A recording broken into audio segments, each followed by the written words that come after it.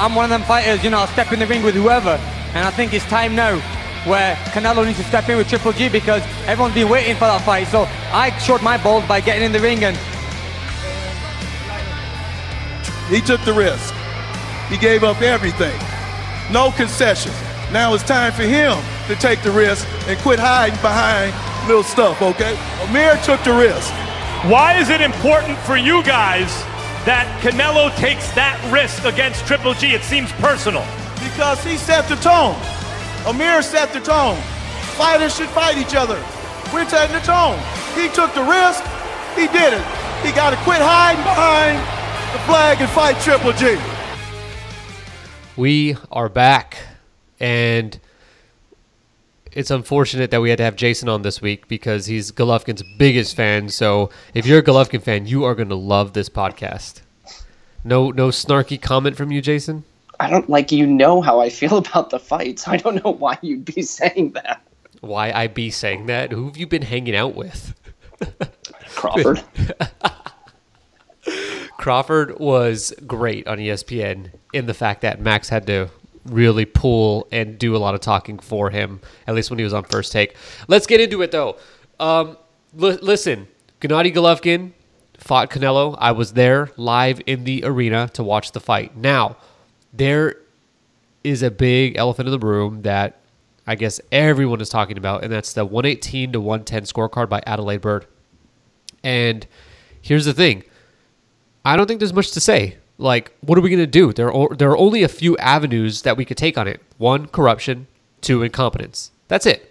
Like, if you really break it down, what could we say about that scorecard? All we'll really be doing is complaining. And I don't know about you, but my mom used to complain a lot to me when I was a kid. Like, we'd just be cleaning and she'd just be complaining. And so I don't really enjoy listening to complaining. Like, essentially, it just comes back to the same thing of, I wish it was different. It shouldn't be this way, blah, blah, blah. Okay? So let's take a different route towards tackling the scoring of this fight. And let's just ask this question. Was this a tough fight to score? What's your opinion? Absolutely. In my opinion, this was absolutely a tough fight to score. And hold on, before you go on, I just want to say this. This is not to justify the 118, 110 scorecard. Oh, we're throwing that out. We're literally just going to talk in a vacuum, throw all biases and all opinions out the window. Just, was it a tough fight to score? I'll give my first bias is that I don't think it was corruption. I think it was just, if you want to call it incompetence, fine. But I'm not even willing to necessarily go that far because of how difficult this fight could have been to score for a judge who has a specific style preference. Okay, and when you're talking about judging fights at this level or any level, when you're analyzing yourself as a judge, meaning what do I like in a round? What do I like in a fighter? What do I perceive as, things that will make a fighter win a round? We have 4 sets of criteria, right? And you should be going through those. But that's not to say that judging isn't subjective, because it obviously is. And it's not to say that, scores for this fight couldn't be very wide. This is one of the fights that I think could have a very wide range of acceptable scores. Acceptable. Not what you scored it, not what I scored it, but acceptable. Just because I don't have the same style preference, that Adelaide Bird has. Again, we'll take that scorecard out because I can't even say that it's an okay score because it's really not. But you come in, 2 rounds closer towards Golovkin, and that's a fine score, right? It's just for me, right? So, I saw the acceptable ranges of, of scorecards of anywhere from like 116 to Canelo to 117 for Golovkin, which is like about a 5 round I think that'd be a little wide for Golovkin, but I'll hear it out. Yeah. I can see that. I mean, if you want really you to think favor about it like activity, this. Think if you preferenced activity. Exactly. If you prefer activity and that's your preference as a judge, I think that you could make a reasonable case for that scorecard, that wide to Golovkin. I think it becomes harder to make the case for Canelo, even with the harder punches, because there was a level of, inactivity in some rounds that made it difficult. But there was even, personally, I think I scored it 115 for Golovkin. That was, and I actually gave one of the middle rounds to Canelo, which were Golovkin's kind of best rounds. Yeah. And it was just because of this amazing punch that was the 9th round you're talking Canelo about. landed. The right hand? Yeah. It was Golovkin? just this, and he had no answer for it. Right. If you watch that, so Golovkin just barely took some of that punch off. If he was moving forward, I think Golovkin might have went down. I mean, he kind of rolled it a little bit, and I think that was a big difference. But I get what you're saying, though, about, you had it mostly for Golovkin in the middle rounds, and activity. If you're favoring activity, it is pretty wide for Golovkin. Yeah, if you're favoring activity, it is wide for Golovkin, and I think this fight was very easy. So here's always been my perspective on scoring boxing. Judging and scoring activity alone is a cop-out and in a poor man's way to score, right? It's what you score when you don't understand. Hold on. Yeah, sure. But it's also what you score if you don't understand the finer points of boxing, right? Anybody could see activity. It's just somebody throwing their arms, right? Not everybody could see defense, ring generalship, and effective aggression. Those become harder to understand. It takes a while to truly understand how to watch a punch land. I guess all I'm trying to say is judging boxing is very difficult. So many punches could be thrown and they're grazing and they connect, but now you have to decide how much is that punch worth in the context of the round, right? And it's extremely, extremely difficult. I think judging, activity alone is how you get to Harold Letterman's scorecard. All of his scorecards, you mean? I mean, literally, yeah. I downloaded the fight. His scoring is going really downhill lately, but yeah, there's one he's part. always had a preference for the aggressor, always, except when the aggressor is the B side. But let's not even go there. But he was the B side, right? And I mean, in this case, they're A and A minus. Oh, really? A million pay-per-view buys to 170. Let's talk more about A side, B side. Popularity wise, but anyways, let's stick to. But here, we're gonna get to. I want to talk about Harold in full detail later on. So sure. Let's save that. Yeah, sure. So yep. I think that there were lots of acceptable scores that you could have for this fight, and it was a tough fight because they both did different things and they both did them extremely well. Well, to varying degrees, actually, of effectiveness. And I think I think we'll get into that a little later. Let's just kind of change the question, but we'll still address that. So let's throw the scorecards out for a second. Yeah. Before they read out the decisions, what were the headlines? One of the things that just stuck out to me before they read the scorecards was wow, this might have actually delivered on the hype it got going into it. Every single thing that you could look for in a fight, you had it. You had the momentum changes. You had moments where both guys looked hurt. You had the rounds where one guy looked spectacular. You had each guy being pushed out of their normal style of fighting. Canelo doesn't usually fight off the back foot. Now, he can, and he's very effective, and he's shown in the past, but he's more of a pocket fighter. And he was able to fight off the back foot and outbox Golovkin. And Golovkin's usually a guy that does not get backed up. He was backing up. And so he was backing up. Yeah, he was backing up when Canelo was being active. Right. But to be fair to the context of the fight, Canelo spent a lot of times languishing on the ropes. Right, but Canelo was able to back him up at times, which is usually Canelo you don't get to do. Absolutely able to. No, he was absolutely able to. And in some cases, you would see Canelo back on the ropes, and he would just feint, almost like a little feint, and Golovkin would take a step back. So to answer your question, though, I think that the headline coming out of the fight before the scorecards were read were, how did Canelo get Golovkin to fight so cautiously? Like, you had a Golovkin in there who didn't throw any body shots. Like, that's unheard of. Like, body work is his game. It's how he gets people out of there, especially in the later rounds. Like, he digs to that body. Even in the later rounds of this fight, Golovkin did no body work. And why was that? Well, he's afraid of the return fire because of Canelo's, sharp counterpunching abilities completely negated one of Golovkin's biggest assets. But he did that before Canelo had even landed a punch of any significance as well. Well, this is what I'm saying.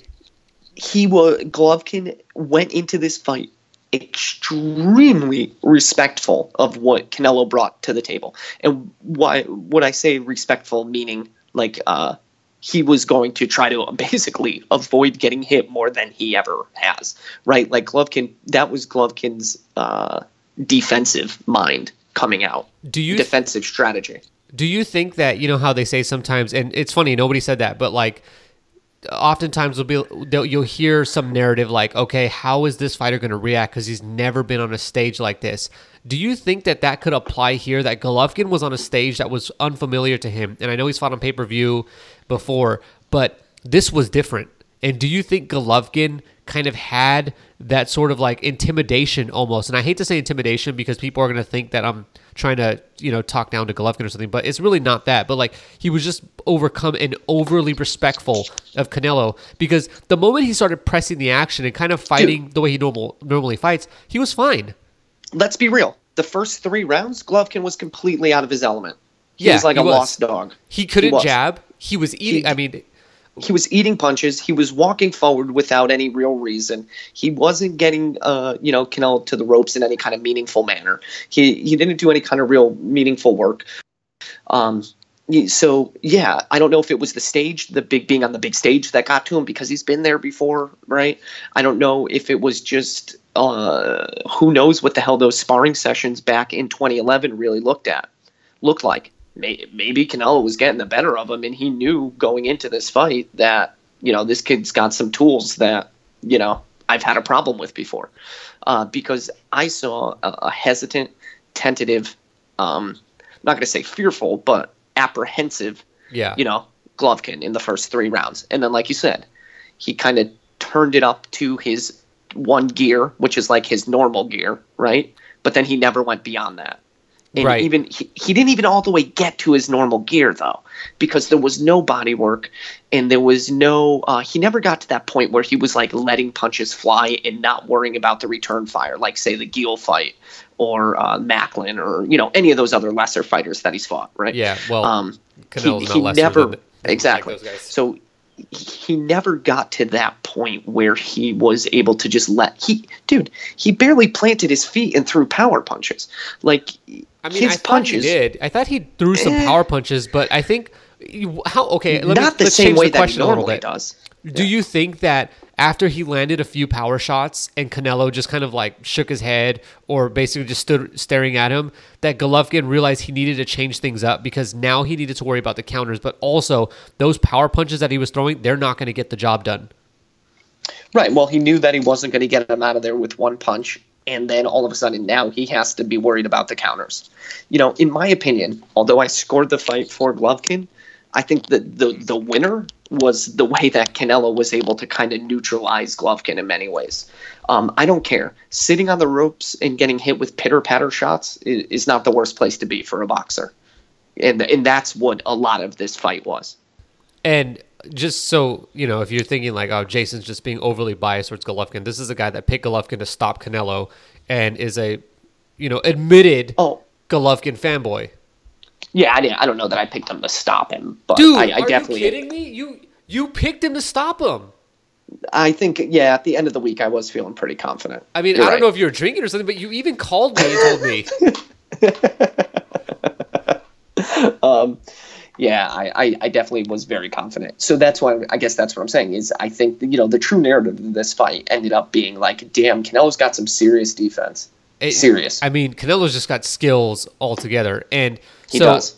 I mean, he what you were basically saying was that Canelo turned Golovkin into a volume puncher. And that's not Right. Golovkin. Golovkin That is not Golovkin. is an Exactly. effective machine that picks his punches wisely, knows when to change timing, plays with distance, and destroys his opponents. I mean, so which fight do you think was closer, this one or the Jacobs fight? Damn, that's a good question. I think this fight was closer, only because I felt the Jacobs fight was Golovkin was the clear ring general throughout the entirety of that fight. I feel that Golovkin kind of dictated the pace of that fight for the majority of it, and I guess he did in this fight too. But like, to watch Golovkin be gun shy. Like, he wasn't gun shy against Jacobs at all. No, he went for it. Right? But so to watch Golovkin, the fact that he was gun shy is the fact that this was the tougher fight for him. here's something underrated that I think people aren't talking about is early on. So one of the things that you measure when you're scoring a fight is ring generalship. And one of the things that I like to look at is like, okay, who's dictating the style of the fight? And many times in a Golovkin fight, Golovkin's doing it because guys are racing around the ring trying to get away from him. Right. Okay. But one of the things we saw early is that Canelo was just like, I'm going to stay on the outside and I'm going to circle. And he fought like the way guys normally fight, but it was out of choice. And he basically picked and chose when he was going to come inside and fight in the center of the ring. And he did well at both places. And I think it's just a weird thing that he was able to basically get the better of Golovkin in both of those instances. And based off of our conversation, do you think it's fair to say that one of the biggest headlines was that Canelo did way better than anyone expected him to, and that Golovkin didn't look as great? Yeah, and I think really what it is that even if you expected Canelo to win, like you thought he was the more intelligent or the better fighter going into this fight, you didn't expect the fight to happen in this manner. Does that make sense? Like, even the people, like, my thought if Canelo was going to win was it was going to be in the middle of the ring, not the way that he kind of negated Golovkin's offense and kind of made Golovkin very picky and choosy about what he would sit down on. Like, I didn't expect that kind of battle, because I think Canelo won that battle. Like, the way that the fight the way that the fight is fought and the dictation. I'm sure the fight was fought off the ropes, which it was Golovkin's ability to kind of push Canelo there, but Canelo was able to get off them when he needed to. When things got really bad. It was just, I really expected Golovkin to sit down and get that body work done when he had Canelo against the ropes and just lean into it. The fact that he didn't is just still astonishing to me. So I got two kinds of texts after the fight. One was that Canelo looked amazing, and I didn't know that he was that good. Along those lines.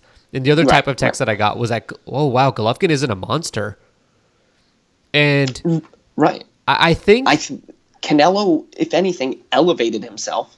Well, and this is what I was saying before, man, is if Canelo had just lost, just say that last scorecard got turned in, for it was 118, 110 Golovkin. Yeah, it's sure, whatever. Right. Golovkin would have been Golovkin. Getting the heat. I think Golovkin not only would have gotten the heat, but I think the narrative after the fight would have been like, damn, Golovkin won, but shit, Canelo is good, right? Yeah. Like, that's what people would have been saying. But instead, all we're hearing is a bunch of nonsense and crying about scorecards. You think either of these guys are upset about the scorecards? Both of them are leaving the arena the exact same way they did, but just with a boatload of money in their pocket. Yeah, I mean, they don't care. They're going to do it again. I mean, that's what I'm saying. Golovkin gets to go home with all his belts. Canelo, doesn't get a loss on his record. Everybody's happy, man. I think a lot of people, though, I've always they didn't assess these guys correctly. So, like, I've always stood by, and I think you can attest to this, I've always stood by that Canelo is really good. Yeah, and you can you've say been a saying lot it for about years. what he does outside of the ring. And, you know, one of the things I think about Canelo is that he's hard to like. And I know he's got a ton of fans, and he's the biggest draw in boxing right now, and that's really weird to say. But I think amongst the fans that are very vocal on social media, and especially on like Reddit or something, Canelo isn't that popular because there's not a lot to identify with him. I mean, you identify with him because you got red hair. Exactly, and we're both pale. But you know, he's basically not like a normal person. I mean, the guy was a superstar at like 15 years old, so it's just not the same thing. And I've always thought his skills were the best, some of the best, amongst the best in boxing. I mean, he's one of the top pound for pound fighters, so that explains that. But a lot of people didn't see him that way. They just saw him as like, oh yeah, he's the guy that, you know, he gets all the fights basically that he's gonna win. And it's you know, when he's in a test, he narrowly gets by. Yeah. Right. Trout, Lara. Right. That's always been the narrative. It's like he's good, but he needs help from the judges to get by. Right. And then at the same time, I think a ton of people were also bought off by Golovkin's highlight reel knockouts, and they didn't really see that. If you really looked at Golovkin, specifically in the Lemieux fight and the Jacobs fight, and to an extent the Stevens fight, Golovkin doesn't always fight like a monster. He doesn't treat every fighter like they're Daniel Geale and he's just going to destroy them.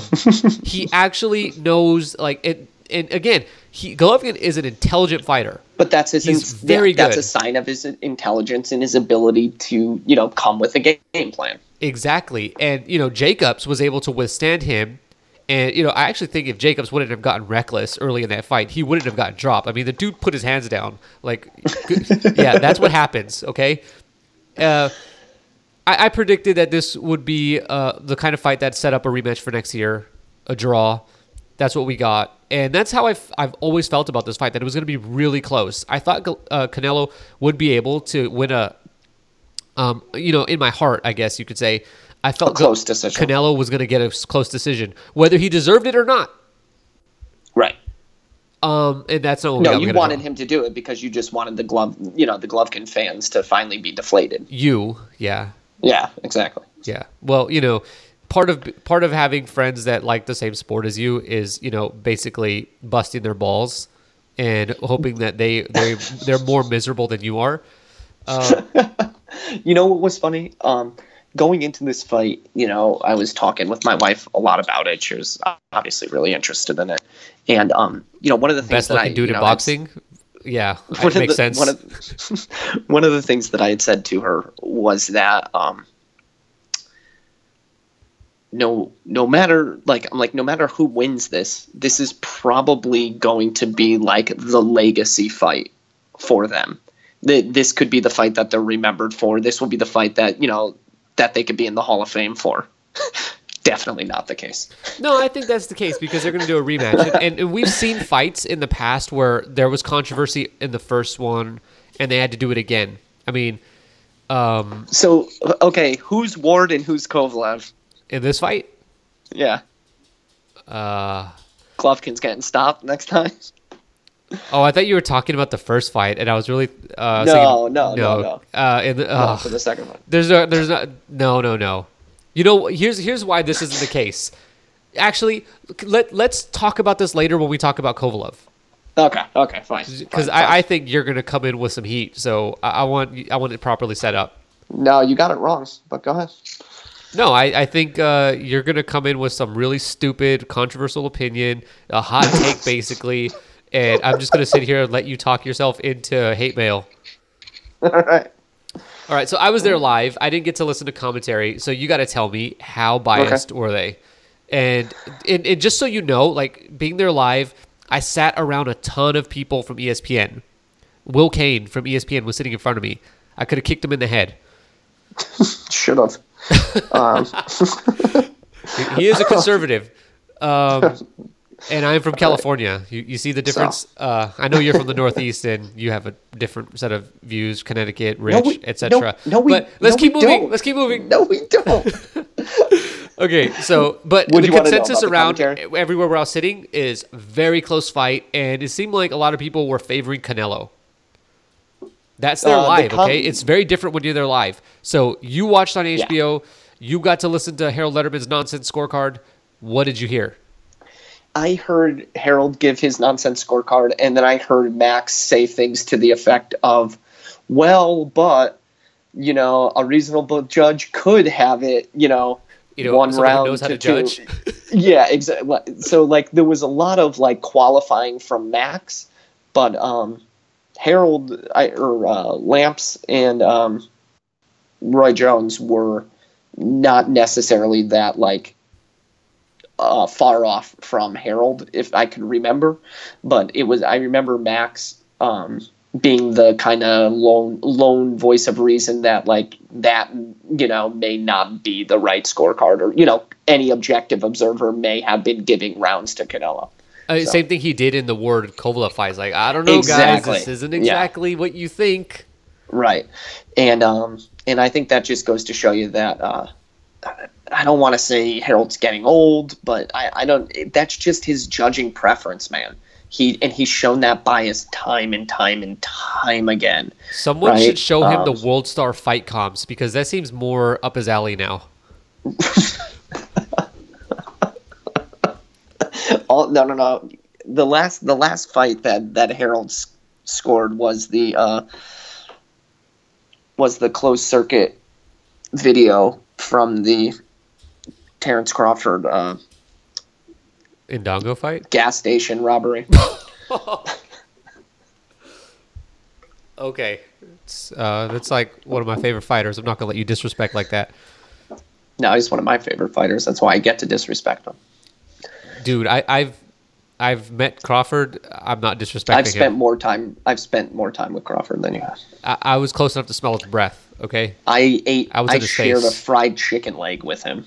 Dude, what do you want? Didn't. Yes, I did. You shared a fried chicken leg. Nobody shares a fried chicken leg. No self-respecting man is going to share a piece of chicken with another dude.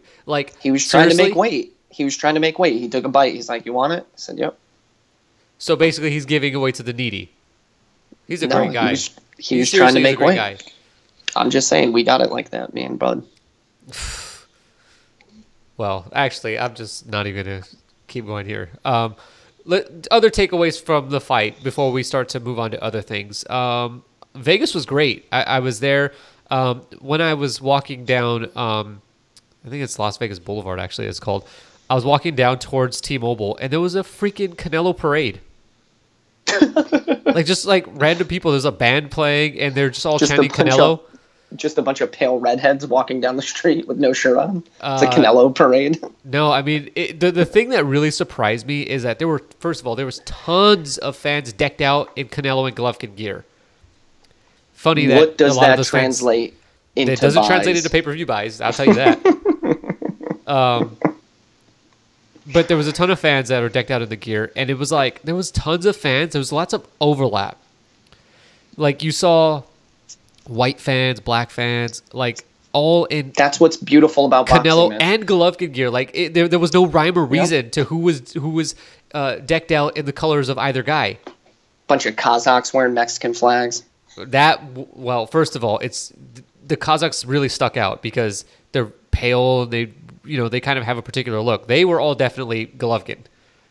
Okay. But you see Asian people in Canelo gear. I mean, it was just so funny to see some of the people just in full-on Canelo gear. But other than that, it was packed at T-Mobile. Dude.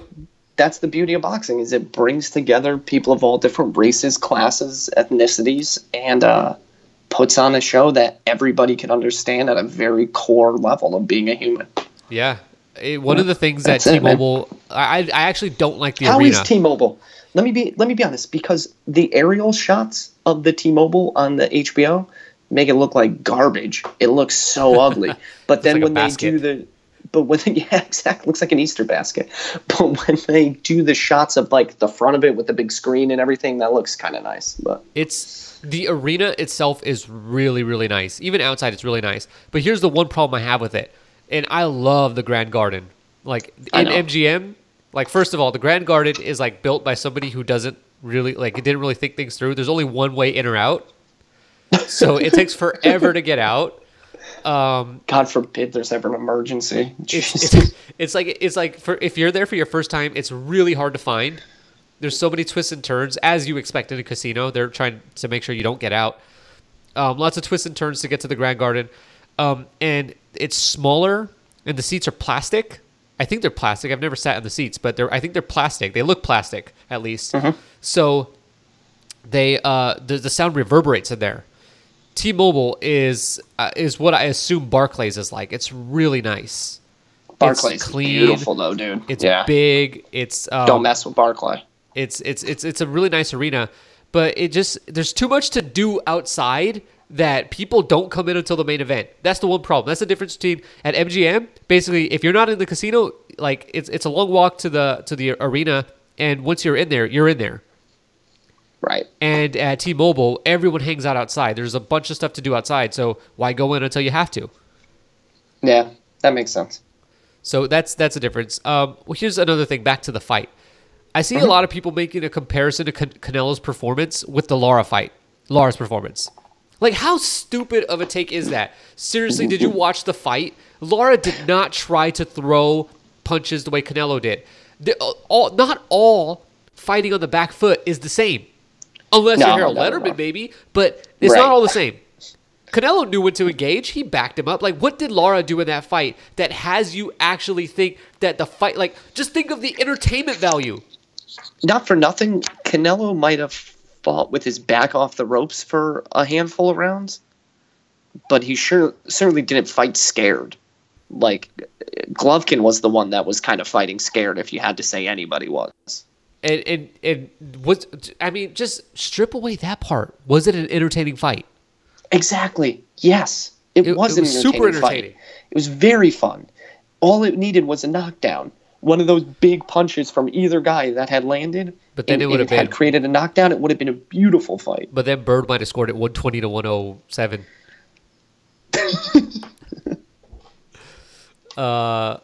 Okay, rematch Dude, time. she only found 2 rounds for Golovkin. That's crazy. It'd be funny if they were the first 2 rounds.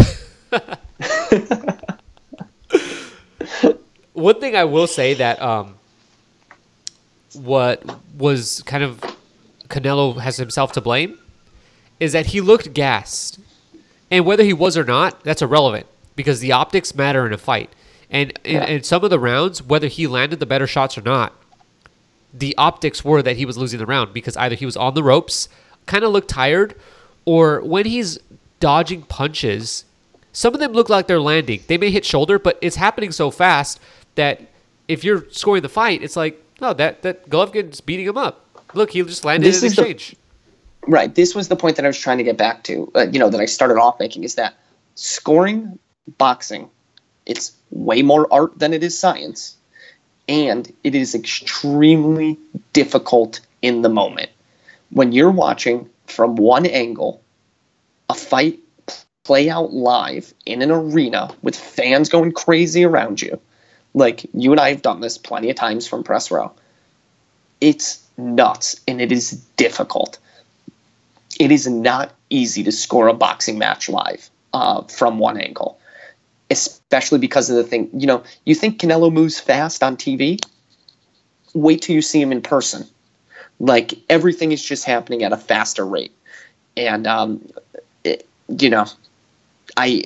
I will forgive anyone basically for having one bad card or a bad card here or there, because judging boxing is tough stuff, man. It is tough stuff.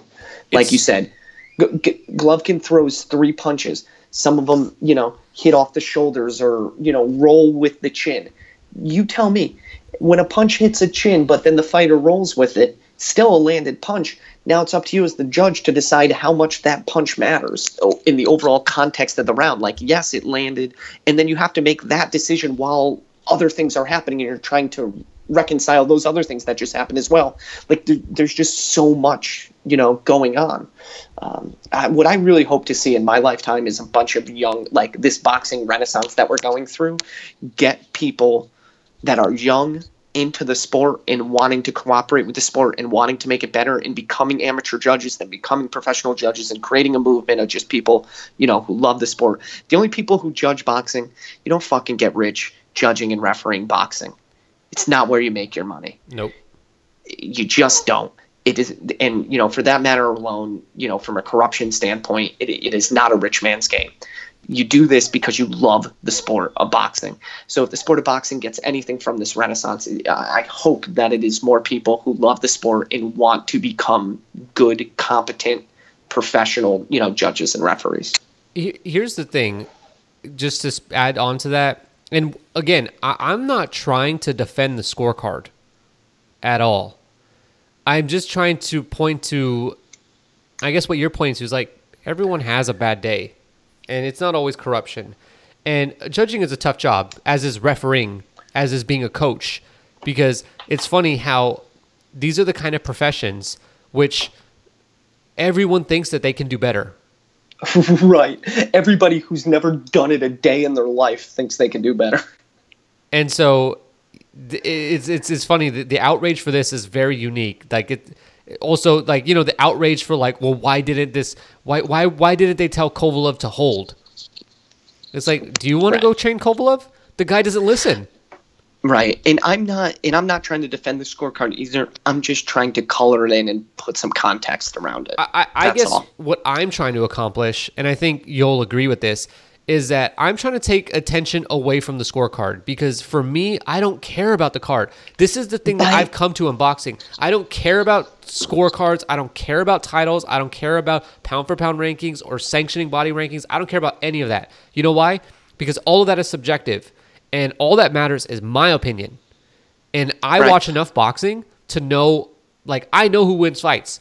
I know who the best fighters in each division are. I know who the real champion is in every division. Golovkin's the real champion at middleweight. I don't care who has a lineal title. He's the best fighter at 160. I know who the best fighter at 154 is. I don't need anybody to tell me anything because I watch the sport. And I know that winners and losers are opinions of three people. It counts on a record, but so what? Why do I care about someone's record? I care about who's good. And I don't need your record to tell me if you're good or not, because you know what? Roman Gonzalez has a really good record, but you're not going to sit here and tell me that he's a really good fighter anymore. That's probably not the nicest analogy to use. Cold. But that was fucking cold. Gonzalez is not Gonzalez anymore. Dude hasn't woken up yet, and you're already ripping him. I mean, we could get on the undercard.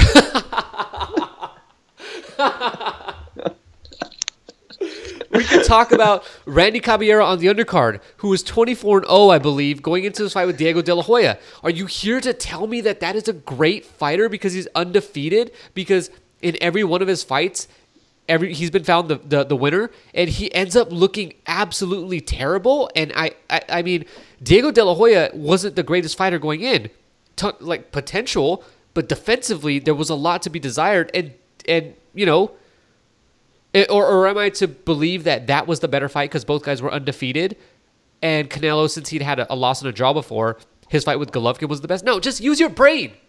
Use your eyes. You know what's good. You know who wins fights. I don't care about the scoring. It's something to argue about for sure, and we can certainly do that, but there are other things to talk about. I think the worst part about the scoring is that, one, not everybody has the knowledge base that you have, therefore they don't make the opinions on their own. Like, you could make that opinion and you could trust that opinion because you made it and you know what your knowledge base is. Not everybody has that, so they need to look to other experts, i.e. judges, to help figure out who the winner of a fight is. So I see what you're coming from. I think it works for you. I don't think it works. I know that it doesn't work for everybody. That's fine. The biggest problem with this fight and the biggest problem with this scoring is it's taking the attention away from what was otherwise a very, very great fight that lived up to its potential. How many super fights do we get? Not many. How many live up to their full potential? Even less, right? So we finally got one, and all everybody's talking about on Sunday morning is a fucking rogue scorecard, which is so stupid and pointless, to your point, that it gets a little frustrating, because for me, it's so easy to get distracted from what a great fight you just saw. right? Like, Yeah. if you focus just on the scorecard, you don't get the same satisfaction from the fight. So if I can, give any kind of, thoughts to people listening, it would be like, let go of the scorecard for a minute and just have enjoyed what you got to see. You got to see an amazing performance by Canelo, where he had to pull out every single defensive stop that he probably has in his bag of tricks. And not only did he have to use them, he did use them, and they worked well. And then you saw Golovkin go after somebody, and he had to totally adjust his style because, his style wasn't going to work well against Canelo. And we saw him fight a fight that we've never seen before. Like, there was so many good things for this fight. To get lost in the scorecard is kind of tragic. I completely agree with that. But we need to move on, and we need to talk about Miguel Cotto. He wants the winner in December.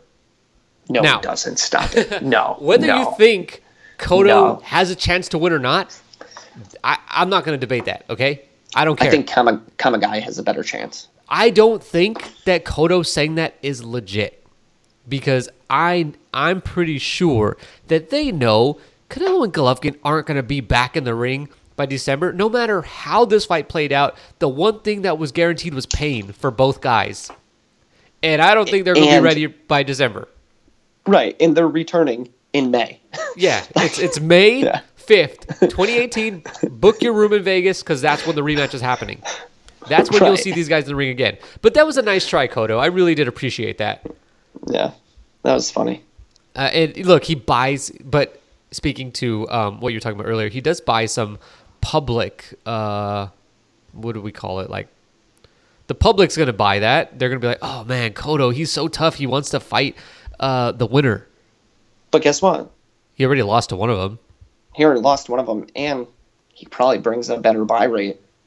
Oh, no, I don't know. Just Don't saying. know. Don't know. All right. Well, the undercard, we talked a little bit about the Caballero De La Hoya fight. I mean, Caballero looked like he didn't train for the fight. That's what it boils down to, because I picked him to win the fight. I know how he fights. That's not how he fights. My guess is that they figured Caballero's been out of the ring for a while. Maybe there's something going on in his life. Perfect time to give him his first loss, and against none other than Diego De La Hoya. And don't want to take anything away from De La Hoya, because he looked really good. But it's hard to judge when an opponent looks that bad. So you got to hold off on judging De La Hoya for the meantime. Jojo Diaz versus Rafael Rivera was an interesting fight, and I think it was clear that Diaz was either going to lose or really struggle with Jorge Lara, because the Lara-esque things that Rivera did, they really worked. He tagged Diaz with some hard shots early, but the one thing, Rivera looked like a bantamweight in there. On their way in, he looked really small, so there was no way he was going to put a dent in Diaz, who looked massive, over him. And then Ryan Martin versus Francisco Rojo. The decision got booed in the arena. I think most people had Rojo winning that fight pretty comfortably. I think Martin didn't really start winning rounds until after the 5th, which means that at best it could have been a draw. But Martin got it, which might have been... Never mind. Billy Joe Saunders versus William Monroe Jr. I would talk about this fight, but you might either turn off the podcast, fall asleep, or both. And he's talking to me right now. What do you mean I'm talking to you? Oh, you think I I'm would talking either to you? turn off the podcast. I would stop recording and fall asleep. Yeah, I mean, one of those things is bound to happen, whether it's to you or to the listener. That's from what I hear. I watched. I had it. the It was a position to turn on the disaster. fight, and everybody was telling me like, "Wow, this is pathetic." Yeah, it was just it was shockingly bad from what I expected, out of them. But Does that's what you Saunders' get. last 12 rounds combined against Canelo and Golovkin? No. What? No way. No way.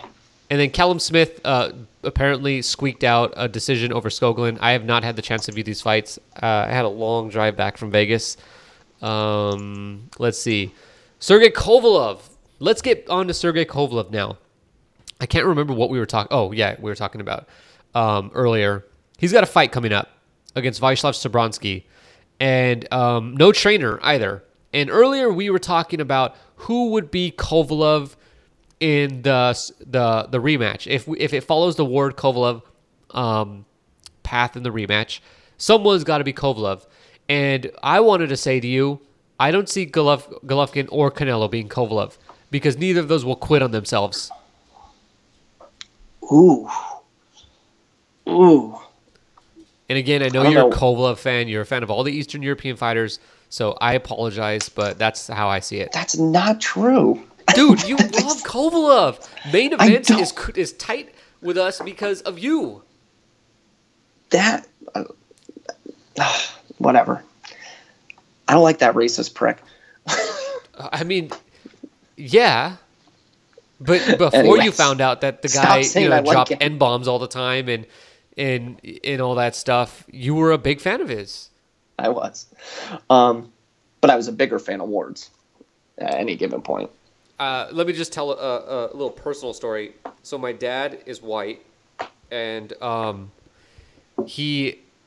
occasionally he'd sit there and watch boxing, and one of the guys that he always liked was Golovkin, obviously, and Kovalev, and he always mixed up their names, and he always wanted to know though if either of them could beat Ward, and I don't know why, but he always said, do you think Kovalev could beat Ward? And every time it was no. And then he saw Kovalev get beat up by Ward.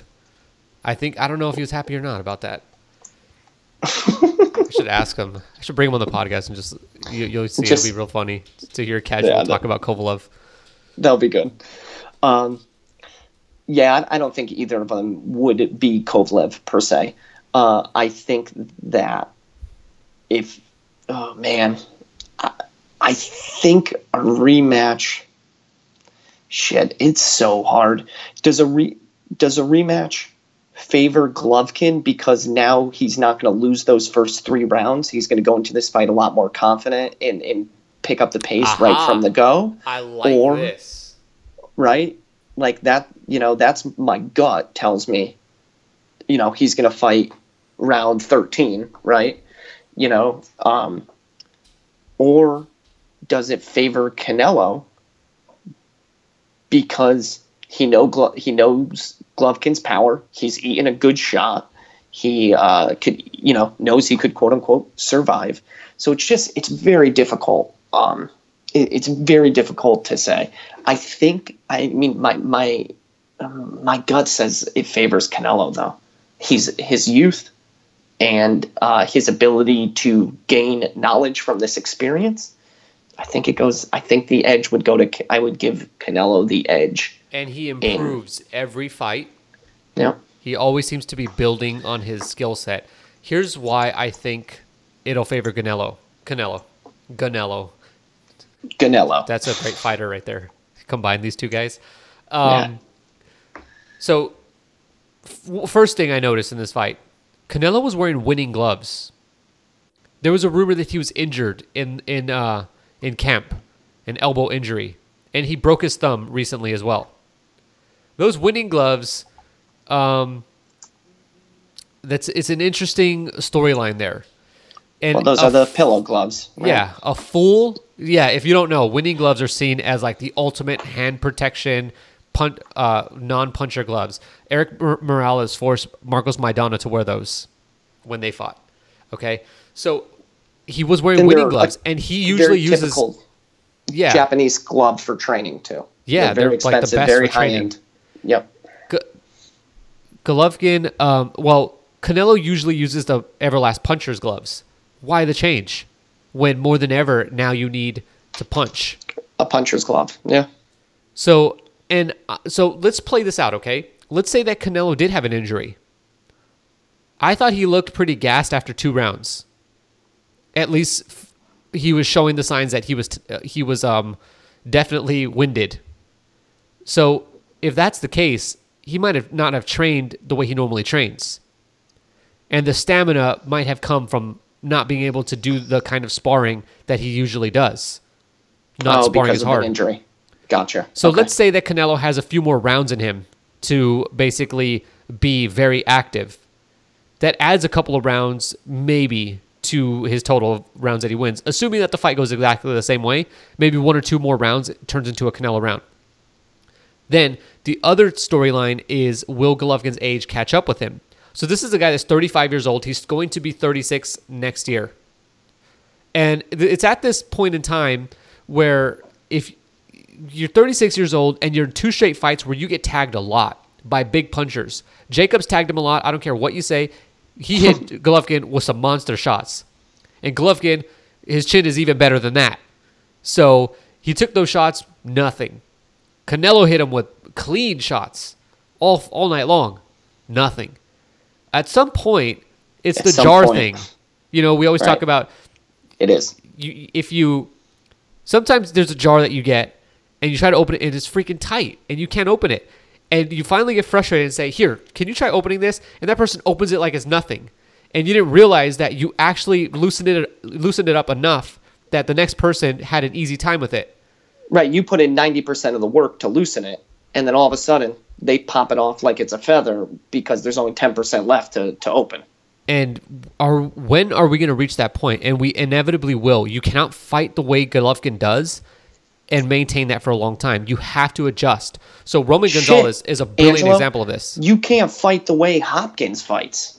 Well, and get away with it forever. But Roman Gonzalez is a better example. You're absolutely right. We saw the wear and tear maybe get to him a little bit in that first fight. And then in the second one, not looking so hot. Another example we could point to is Roy Jones. Highly athletic style. At some point, he just lost the reflexes. And Golovkin isn't that reliant on reflexes, so it's not the most appropriate. No. Ask his face after a fight if he has reflexes. Yeah, the guy's neck doesn't move. Yeah.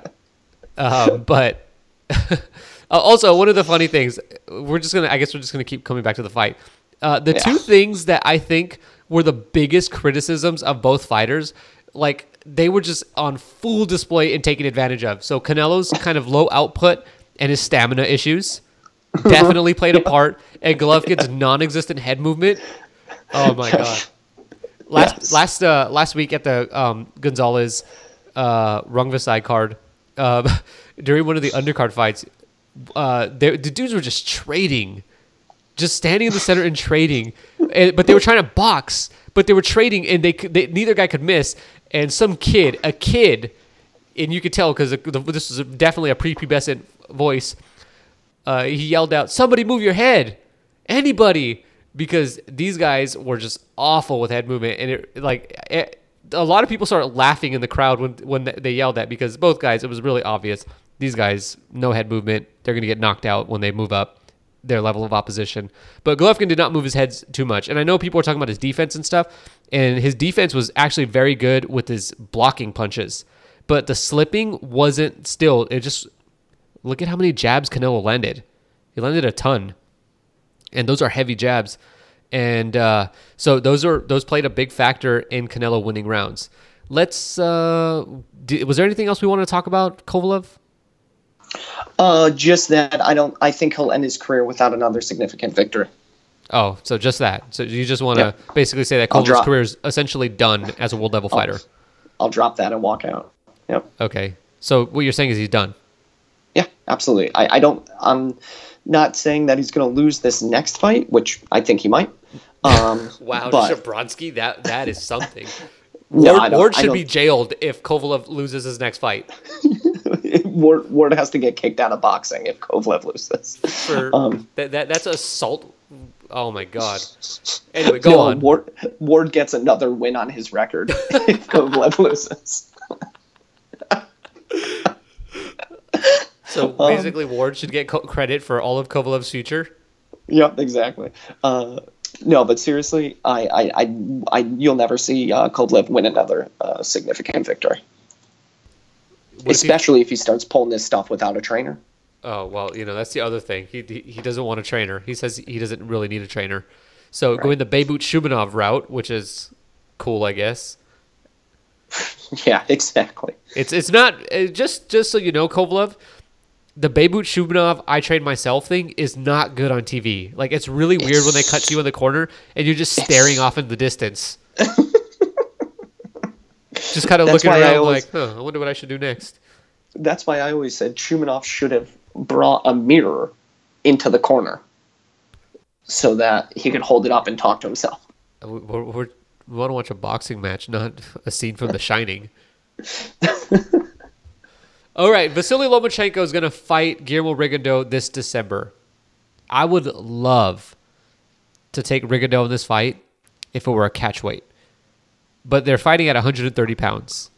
That's God, that's like 2 Rigondeaux. That's 8 pounds that Rigondeaux is giving up. And Rigondeaux is already a small super bantamweight, doesn't rehydrate much. He's giving up 8 pounds. Rigondeaux's fought a total of 3 rounds in the last 2 years. 3 rounds of professional boxing. If Rigondeaux wins, it would be an absolute amazing accomplishment. But the guy is 40 years old or something close to that, and I don't see him winning. Yeah, I just, I think the best thing is, Lomachenko isn't a super power puncher. He is more accurate and volume and precision than he is power. So Rigondeaux does have that in his favor. At least he's not going to walk in. He is going to walk into the ring with somebody who's probably 10 to 12 pounds heavier than he is naturally, and then does hit harder. And Rigondeaux is known to be off balance a lot. I could see a lot of knockdowns happening. A lot of knockdowns in this fight. Rigondeaux's going to drop Lomachenko? That's it. Yes, a lot of knockdowns. So, I don't see this doing a good rating on ESPN. What do you think? I think this gets a better rating on This has more views than Canelo-Golovkin has buys. No. We'll see. No way. It will get 600,000. Canelo-Golovkin's going to do 1 million buys. I don't think so. I say under 1 million. It's going to do Definitely 1 million buys. 1 million. No way. No. Okay, we'll see. You know who would do 1 million buys? Deontay Wilder. He's going to face Luis Ortiz in November at the Barclays Center. You're planning to go to it. I'll go to the Lomachenko fight too. I want to go to both. So, do you think Luis Ortiz is good as advertised? No. I think Wilder's probably going to knock him out. I think Luis Ortiz is going to get tired. I think Wilder's just going to be the more athletic, quicker fighter who's able to wear out the bigger, slower man. And then I think Wilder will be able to put some work in on him. I think Ortiz hits hard as hell, has a good foundation and background, but I think he's gonna I don't know. I think it's gonna be a great fight. Well, Ortiz is around 38 according to BoxRec, and there's always been rumors that he's older than that. That he's 45, right? And like Rigondeaux, in the past 14 months, his opponents have basically been David Allen and Malik Scott. And where Rigondeaux didn't fight too many rounds, Ortiz went rounds with both guys. Somehow went 12 rounds with Malik Scott. That's Jesus. Insane. And then Dave Allen, it took him 8 rounds to stop him. So Ortiz has been on a decline, if you ask me. And he's peaked in one fight and basically been riding off of that peak. He burst onto the scene knocking out Matias Redondo, which is like, cool, man. That's a very rugged heavyweight from Argentina. Good job. Yeah, that Argentinian guy. Yeah. And he stopped Bryant Jennings. And it's jar thing after he went 12 rounds with Klitschko and took a beating. So how good is Luis Ortiz? And I'm not sure why he's so popular. When you look at him, he doesn't look spectacular. I know Max did a thing when he first debuted about how he's a monster at heavyweight because he's a southpaw, and that means that since he's Cuban and a southpaw and can punch, he's a beast. They flated the hell out of that guy when they first had him on HBO. He was going to be the next big thing. But jeez, why wasn't Anthony Joshua popular then? Because they would have just put him down and talked about Joshua the whole time, hoping to get him. Wilder Joshua though, that'll do 1 million buys easy here in America. You agree Wilder with that? Joshua, hell yes. Heavyweight fights still do big numbers. Exactly. People may go under the radar, but they do. Wilder Ortiz, I don't know, does 1 million, But Wilder Joshua, definitely. No, Wilder Ortiz does not do $1 million. Right. You can't find 1 million people that know Luis Ortiz's name. Can't find 1 million people that know Joshua's name. I mean, that know Wilder's name. Shit, dude. I don't know about that. I don't know about Half that. of Tuscaloosa doesn't even know who he is. That's because they can't spell it.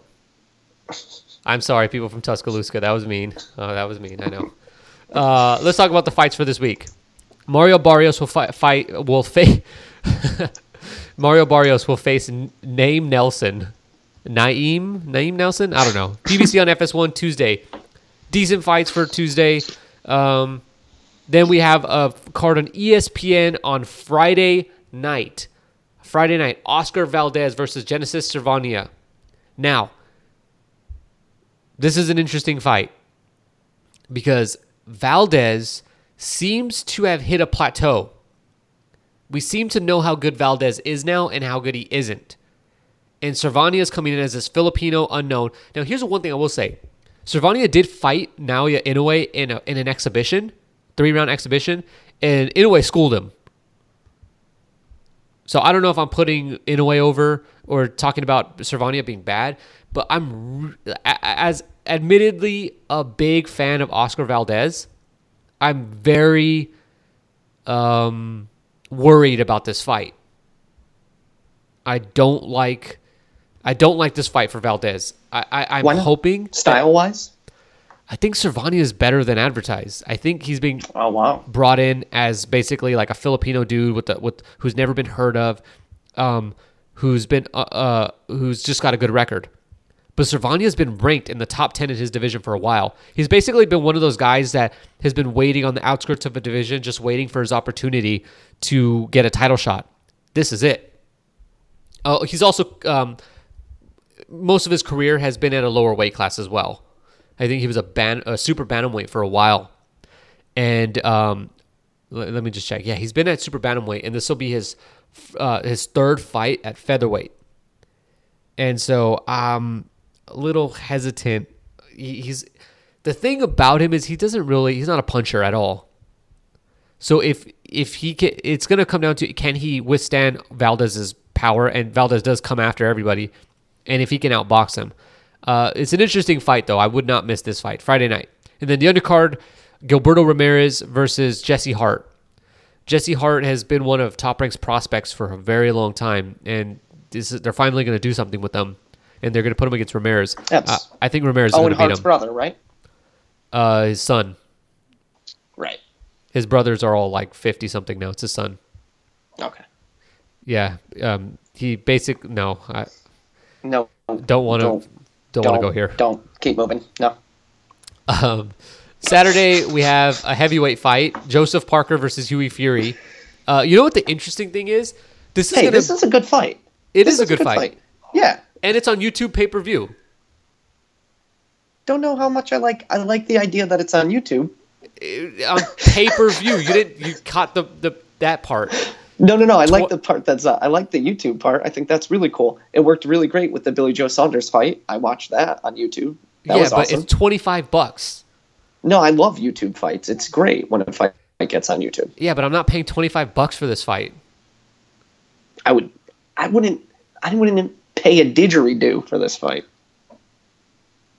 That's $1, you mean, in America or something? Yeah, one US dollar. So we've been talking about Huey Fury for a long time on this podcast. I mean, oh my God, I think from the start, than Tyson Fury. He's the next Mike Tyson. He's Golovkin and Guillermo Rigondeaux all in one. These are all things you've said about Huey Fury. No, that's not. You're talking about what I said about Luis Ortiz. Luis Ortiz is old enough to be Huey Fury's dad.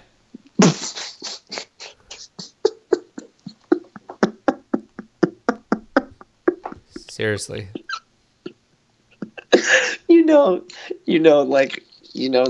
The next Thomas Hauser, it's going to be some dude from Reddit. He's going to fly down to Cuba, get Luis Ortiz's birth certificate. Dude's going to be 65. and write a 5,000 word piece about it. And then refuse to show the birth certificate. That sounds about right. Yeah. This is a good fight. I think Fury has the skill to outbox Parker and the length to do it. So Parker's really going to have to figure out how to get through the reach and how to land his power shots. Because Parker didn't look spectacular against Andy Ruiz. But Andy Ruiz is a... Oh, yeah, right. Like, not that great. I was hoping you were going to say something stupid like, but Andy Ruiz is like a heavyweight Earl Spence. Yeah, right. But with the footwork of Lomachenko. No, that's Luis Ortiz again. Oh, right. Errol Spence and Rigondeaux footwork at heavyweight. And then also that day, there's a cruiserweight fight, the World Boxing Super Series. Seriously, this fight you cannot miss. Oh, God. Is this Usyk probably or something? No, Usyk already fought, and Usyk's fight was awesome. Usyk's better than Lomachenko. I just want to let you know that. I know you're a Lomachenko fanboy as well, but Usyk's better than him. I doubt it. Dude, go watch the fight. Seriously. Yeah. Usyk is amazing. But Dorticos, Junior Dorticos. Who did he fight? Marco Huck. Yeah, what's up? Yeah, what are you going to say? That's right. You got nothing to say. That's right. No, that's right. Huck was relevant in 2012. And Miguel Mariaga was never relevant, and his only chance of relevancy was at a division below where Lomachenko fought him at. Oh, yeah. I'm sorry. I thought we were... Oh, I'm sorry. Did you just get a ride to your work in New York, calling an Uber that Salito drove?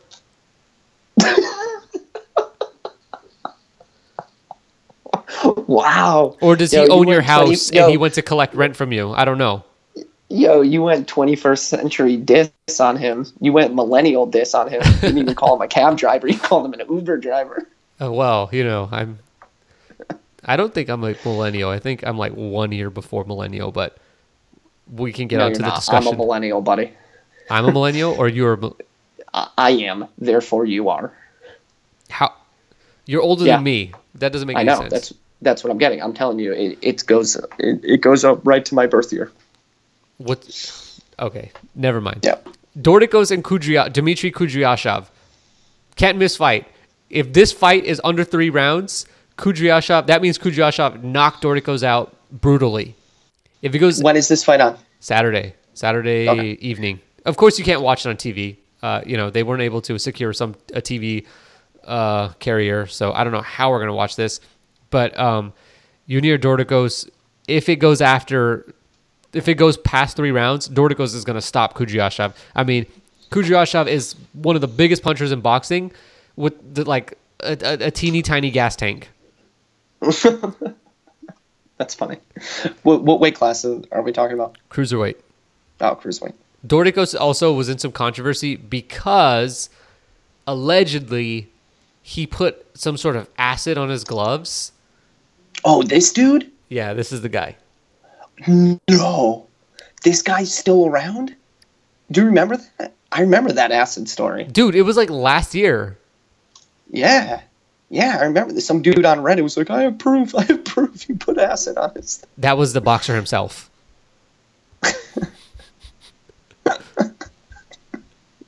Some just random Reddit user. Some random little amateur investigator went and confiscated Dorticos' gloves. It's like, checked his gloves out. They got a snipping of his gloves, sent him to a mass spectrometer. And they sent him to the same people that handled the Cotto Margarito investigation. They sent him to the same people who drug tested Canelo for the Golovkin fight. Nobody drug tested him. What are you talking about? It's a real reputable lab. Yeah. Is that why Golovkin's going to come clean? Do you know how they collect the piss? They just flush it down the toilet. The inspector comes in and he goes, Canelo, could you just piss in that toilet for me and flush it? And that will be your sample. Oh, man. You guys want to... So you ready? If you're still listening, you want to bitch about the problems in boxing? Don't bitch about some silly little scorecard.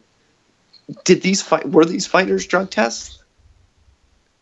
Were they tested? I don't know. Me either. Okay, so in the AMA with Jorge Linares, I asked about it. Did you see that? Yes. And he didn't even answer the question. He didn't even touch it. It was like he didn't even know what I was talking about. Let's look up the answer because I was really shocked because it was like completely not the answer I was looking for. No, it's a complete non-answer. So I guess all I'm trying to say is our sport has bigger problems than a judge turning in a bad card. You even responded. So I said, BoxRec has you listed as being part of VADA's drug testing program. Can you explain to us what that entails? How much do you have to pay? How frequently have you been tested in the last 6 months? Are my questions vague? Not at all. They are extremely direct and very clear. Jorge says, Golden Boy is in charge of that stuff. I just focus on keeping myself prepared physically and mentally for my next fight and let the managers take care of those things. So does your manager take the test for you? Probably. And you said, judging from his response, it means jack shit.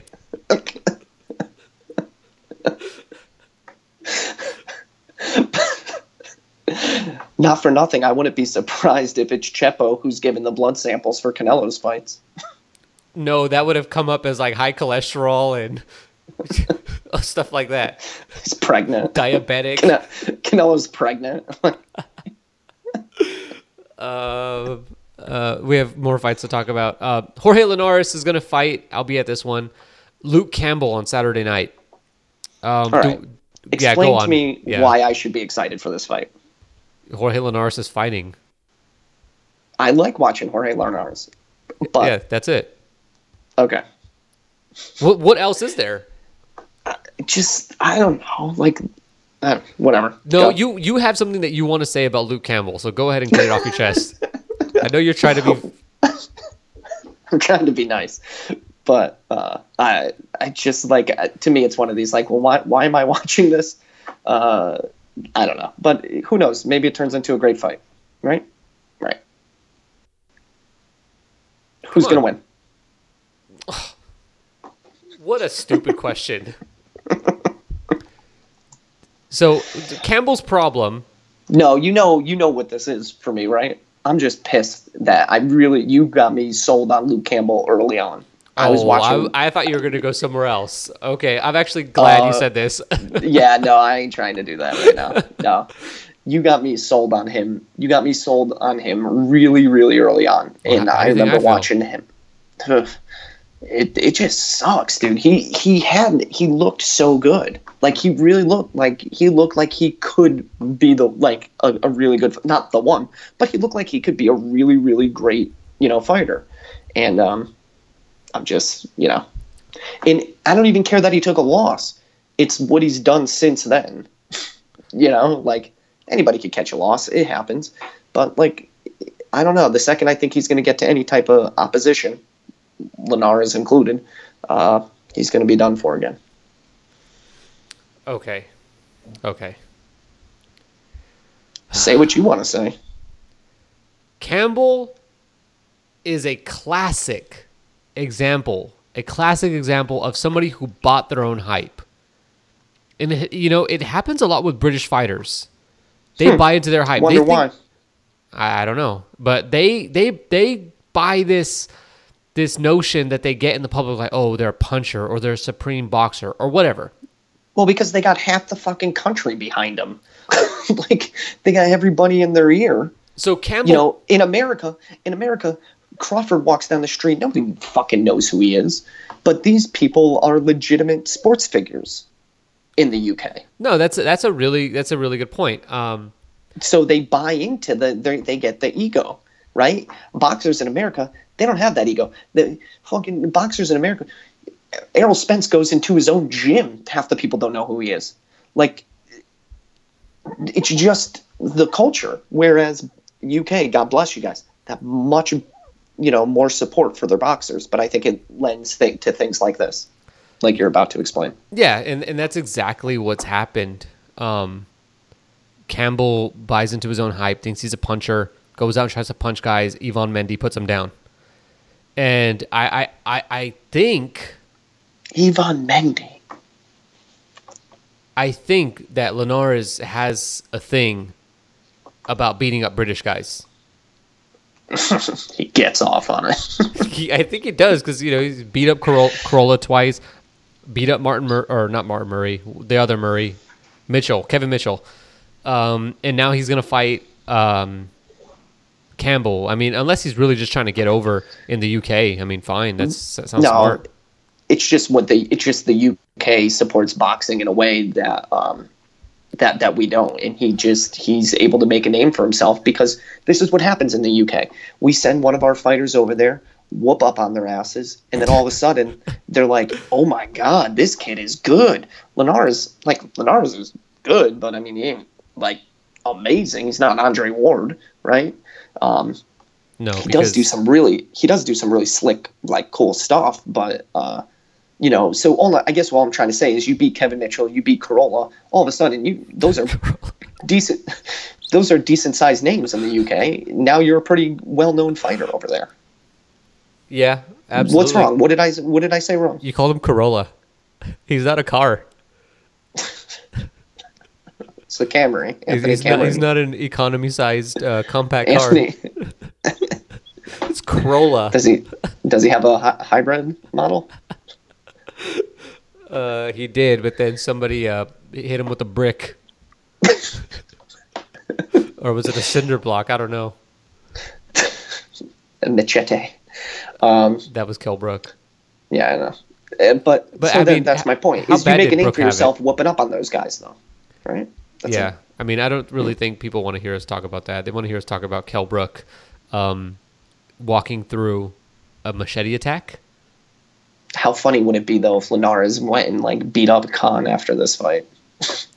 Well, Billy Joe Saunders is trying to beat him to that. And I just want to say, Billy Joe Saunders, if at any point maybe you were going to get respect from anybody, it possibly could have happened after beating Willie Monroe Jr., but you literally had to ruin everything that you had going for you by calling out Amir Khan. Like, really, dude? The balls on this kid are insane.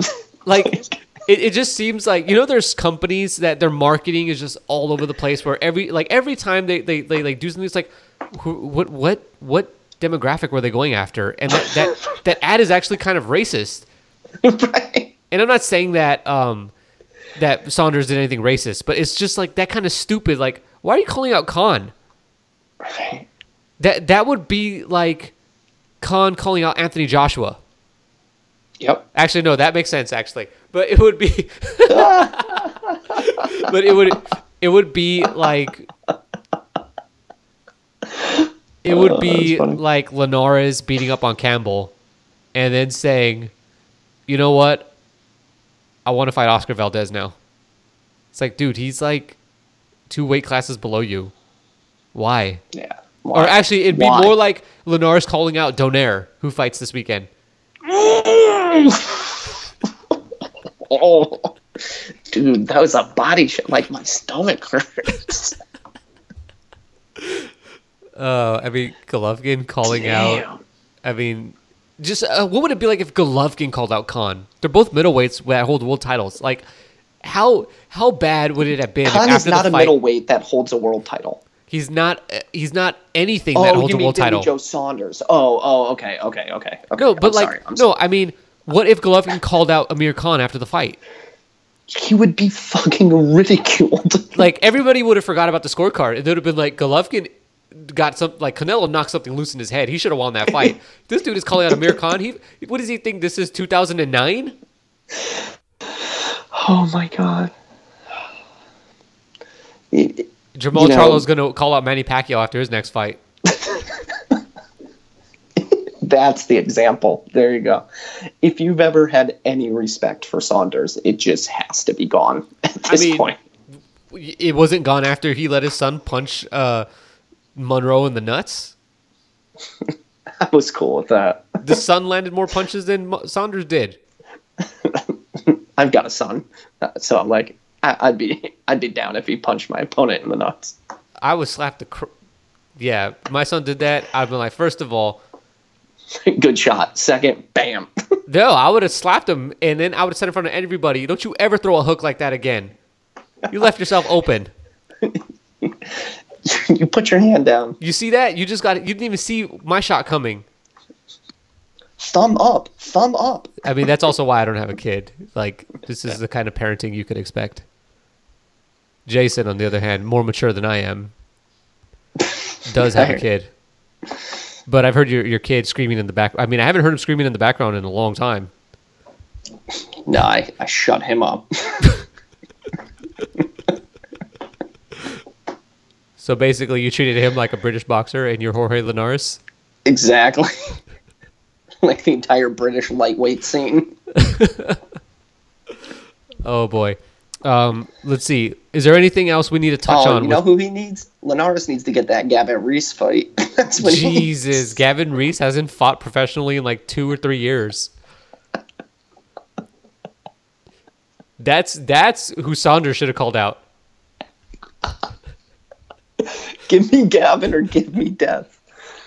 Oh, man. Gavin Reese was an interesting fighter. You remember the Broner fight, how everybody thought that was the blueprint on how to beat Broner? Oh, my God. Yes, I do. We weren't recording back then.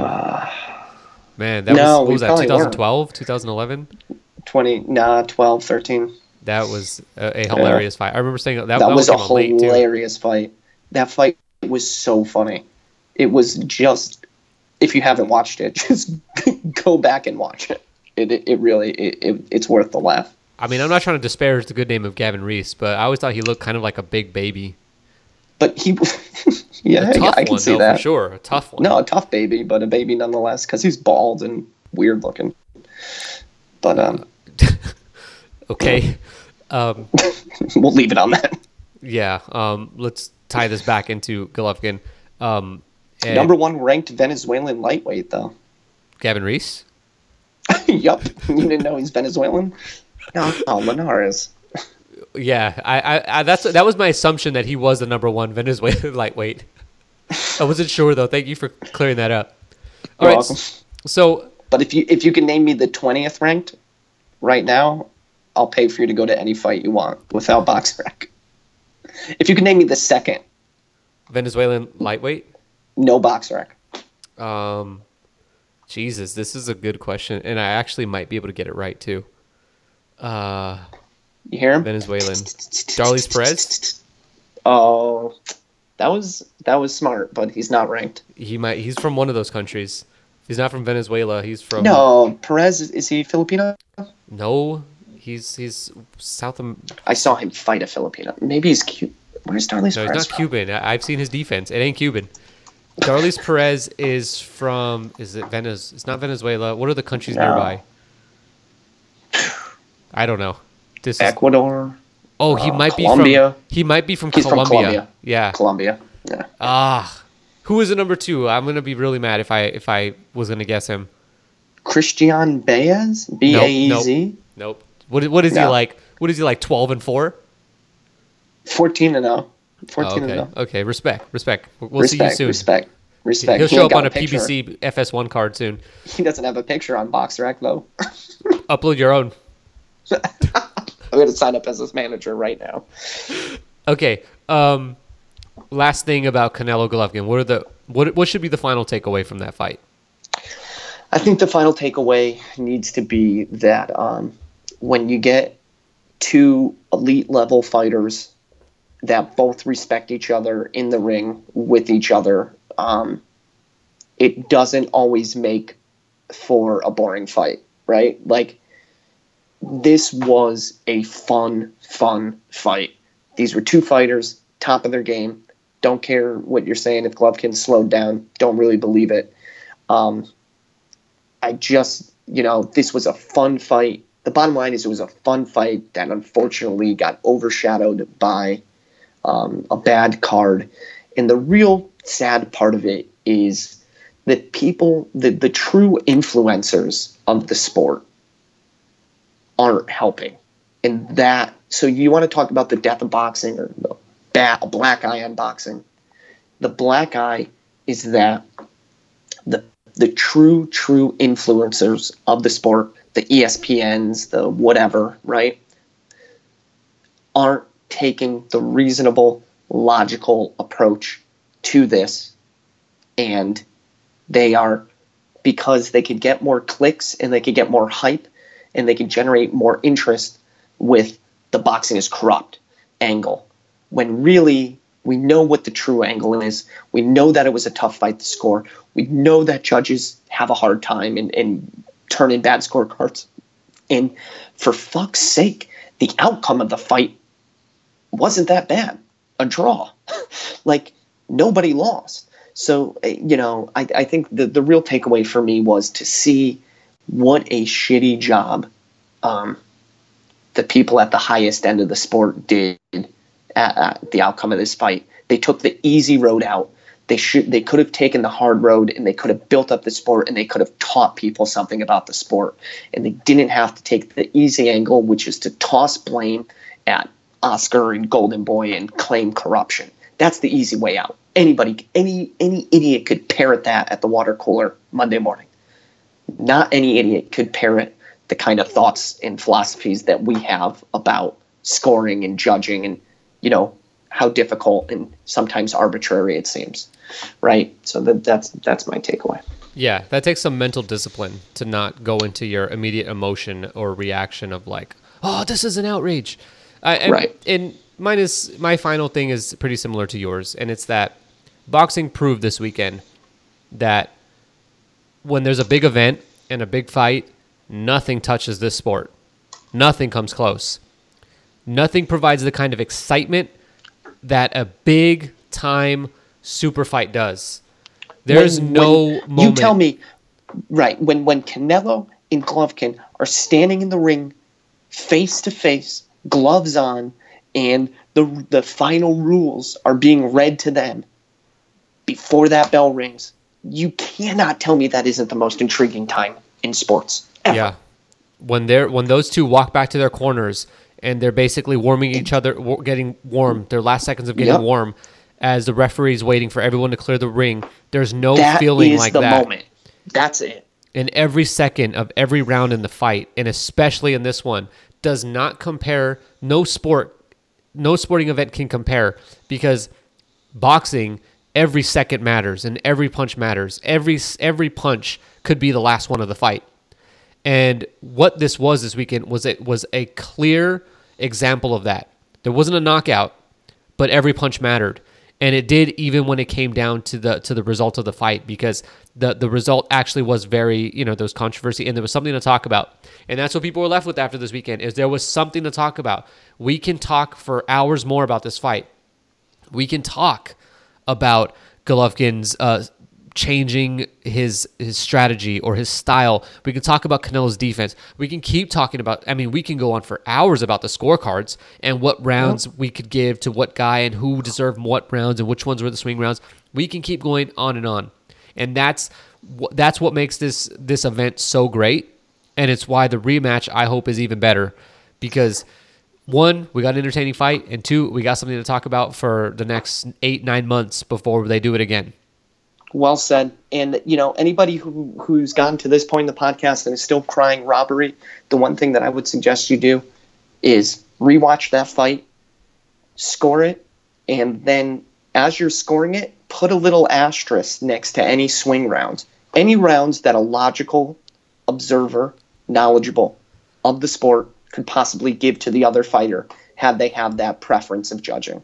Yep. And just see where you end up.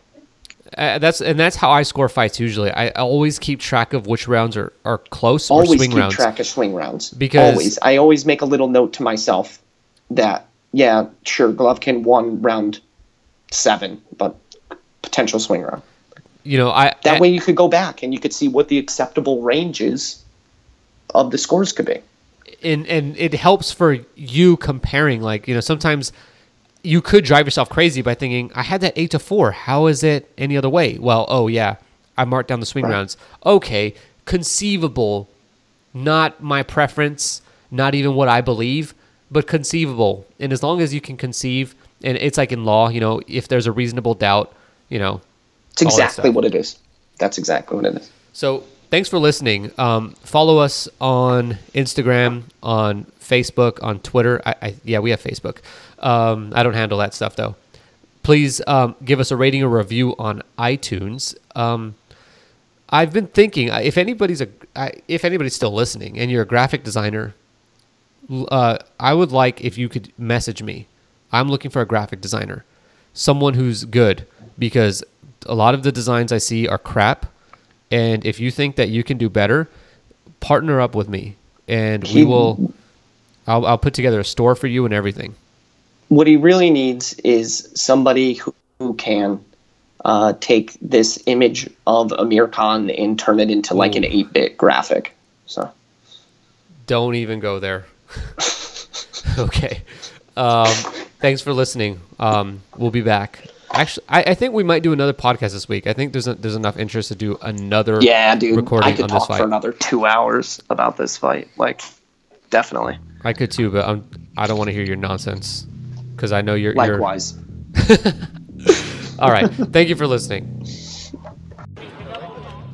No, not really.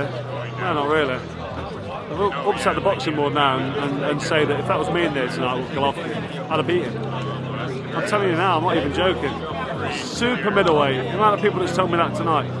I would have had height, reach, size, weight, strength. I don't think he'll go up with Golovkin. I don't think he'll fight a super middleweight. He may or may not fight the correct, super middleweight, but I can't see him wanting to jump up and take on any strong super middleweights based on that performance. He's a middleweight. Okay. You're not hinting at nothing then. I said it ages ago, didn't I? Too big and too strong.